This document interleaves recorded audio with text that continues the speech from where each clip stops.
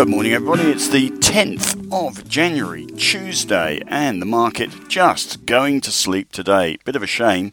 On Friday, Wall Street was up 700 points on the back of the good jobs number, but it hasn't followed through overnight, as you've probably seen. Wall Street down 113, and we were up 42 yesterday. And this morning we're down 16, so failing to carry through the momentum. Even for 2 days, a one-day rally by the looks of it. This is the Marcus Today Strategy Podcast. General advice only. If it's advice at all, do not mistake it for advice suited to your personal financial circumstances.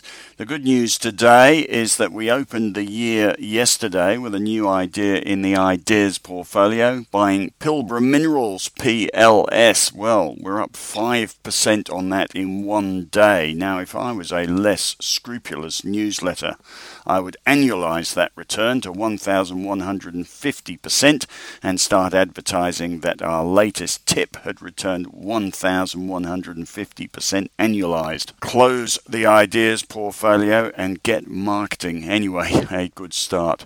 The strategy piece today has got the technical scans in it. I could start putting this in a separate technical section, but you'll notice there's a bit of educational technical commentary at the beginning of that section today. I might just keep it all in the Marcus Strategy section. But have a look at that. There are some scans in there this morning with RSI buy and sell signals. Just so you know, we run technical scans every morning with the software we've got. We use Metastock and OmniTrader. I'm actually finding, although Metastock's been around longer, and I know Stuart used that, I'm actually finding OmniTrader picking up much better signals, but there you go. But we can, through that software, scan as many stocks as we want. I think there are 2,300 stocks we scan in the mornings. And you can scan them for anything, obviously, but most of these scans are looking for stocks changing direction, which is the more interesting event for traders on a chart. Investors would be more interested in identifying long-term uptrends, which is that old 3MA thing that Stuart used to do and Chris used to do. For investors, you'd be interested in identifying those long-term uptrends and trying to time your entry point in that uptrend. In other words, bottom of the trading range and turning, that sort of thing. But for traders, most of these scans are suited to traders. They're fairly short-term and they're looking for changes in direction. So RSI buy and sell signals, MACD buy and sell signals. We've got articles explaining what RSI and MACD is. I will highlight those in the days to come. But most of what we do on a daily basis is short term, and the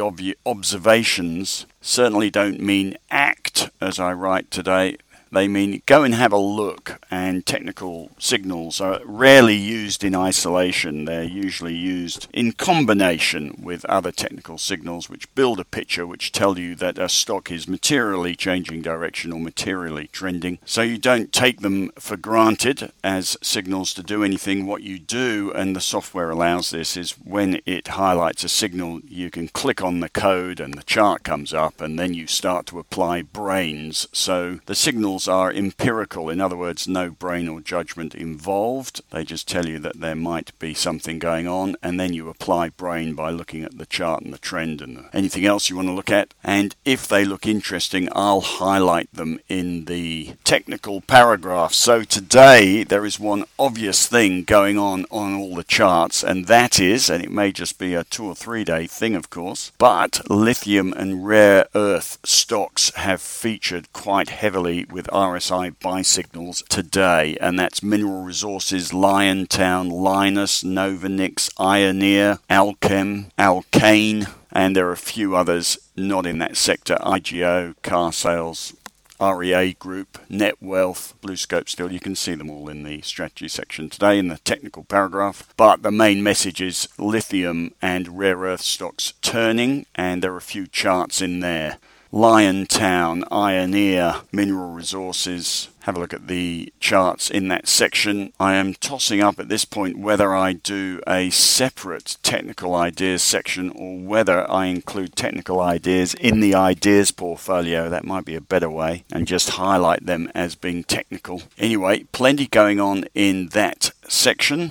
Also notably, consumer discretionary sector bottoming as well. All these things, of course, are sentiment driven and a turning market. We've had a few better days in the market, and a turning market lifts all boats or all stocks that rely on sentiment. So a bit of action going on, a bit of bottoming going on in sentiment stocks. Right, otherwise not too much to report overnight. A good day yesterday, but it hasn't followed through, which is a bit disappointing. I was hoping we'd build some momentum, but not to be. We are 90% invested at the moment in the strategy portfolio. Happy with that at the moment, and not much to say about that. We obviously have some pivotal moments coming up this week. We've got the Australian CPI numbers tomorrow. The expectation is the RBA are going to raise rates by 25 basis points over the next 2 meetings and then go on pause. And then we have the US CPI numbers on Thursday night, and the expectation is that the Fed are going to raise rates by 50 basis points, then go on pause.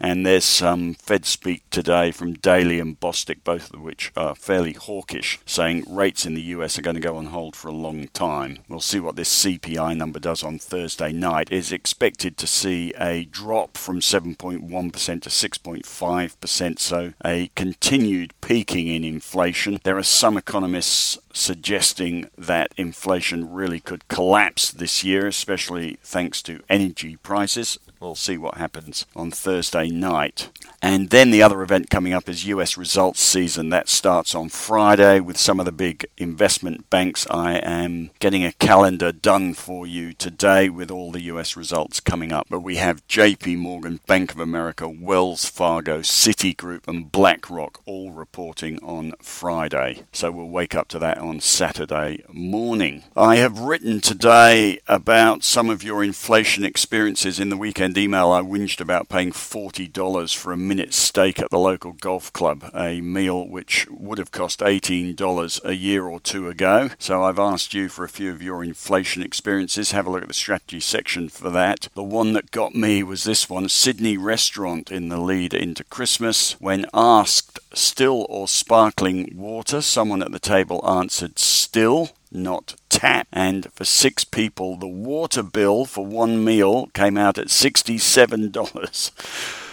I often think they just ask you, do you want sparkling or tap water, just to work out whether they're going to get a tip, quite honestly. Anyway, they wouldn't get a tip with $67 of water on the bill, that's for sure. Anyway, you can see a few other inflation experiences in the newsletter today. Henry's got some interesting stuff in his section today. Have a look at Henry's take. He's just gone off to AusBiz this morning. He's got the call coming up tomorrow. See a list of the stocks he's going to be talking about at midday tomorrow on AusBiz in his section today. He talks today about lithium and rare earths, LYCARU he looks at. He also talks on a strategy level about the reopening of China. Thinks that will be a big theme this year. The world's second largest economy reopening. And he also talks about education, the return of the Chinese student. He wrote about IEL yesterday and NXD today.